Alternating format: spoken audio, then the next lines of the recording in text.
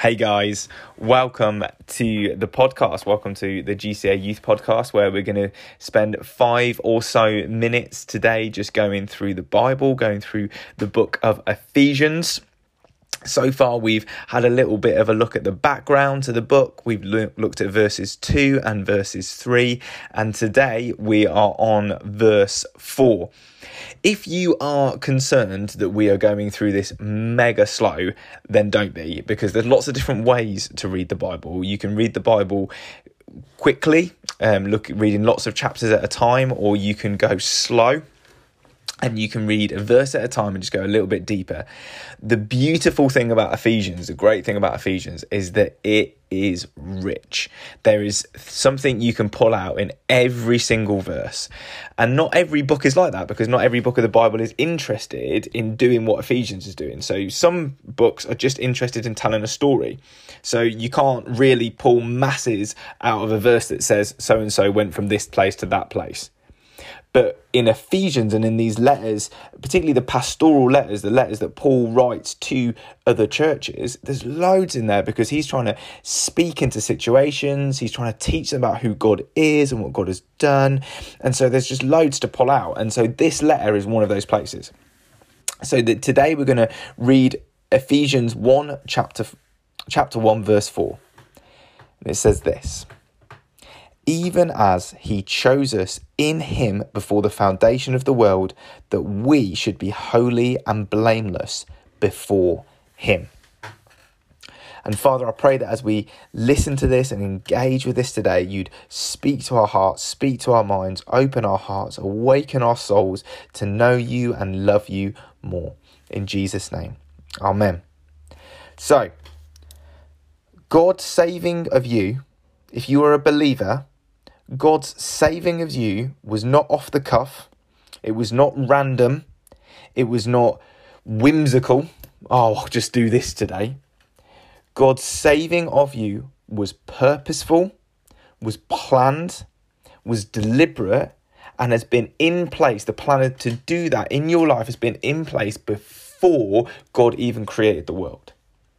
That before God even created the world, he chose you. And he chose you in Jesus. There is no other way that this works. He has chosen you in Jesus to be part of God's family through Jesus' life, death, and resurrection. Okay? Now, I know that there will be plenty of people that would listen to this and go, well, you know, why me? I don't deserve it. Like, I've not done anything. Why would God choose me? And actually, maybe we're feeling a little bit worthless. We're feeling a little bit like, what, there's no reason why God would choose me. I don't deserve it. I mess up all the time, or I feel a bit stupid, or I feel a bit ugly, or whatever it might be. And actually the reality is, this is what we were speaking about with grace. Now, you don't deserve it, but God has done it. That God loves you and God is gracious towards you, and that God has sent his son that you may know him and be found in Jesus despite you having done nothing to earn it. It's a gift. It's a present. It's something for us to grab hold of, and not to say, oh, well, maybe I need to do some bits first before we get there. But there's also a side of us. There's also people that would sit there and go, oh, well, God should do that because God is gracious. Like, God does. I should be saved because God is gracious. And actually, what's great about this verse is not only does it say that he's chosen us in him before the foundation of the world, so that we can have that confidence that by grace we're chosen, that God really loves us that much. And oh boy, does that give us confidence. Seriously, like, if we grabbed hold of that, we would be unshakable in our lives. But if you're sitting there and thinking, oh, well, I should, God's gracious, he should save me. Well, no, like, it's by grace. And actually, he doesn't just save us for no reason so we can live our lives and get our ticket to heaven. The verse says that he has chosen us in him that we should be holy and blameless before him. In other words, to live a life that is holy and pleasing to him. So you have been saved, you have been chosen, that God so loved you, he chose you before the world was created. That you are found in Jesus.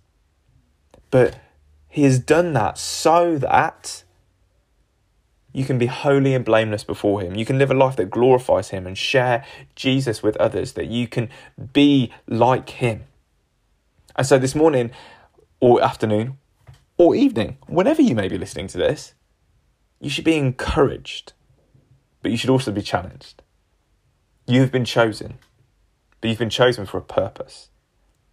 And that is what it means to live a life for Jesus. Grace and peace.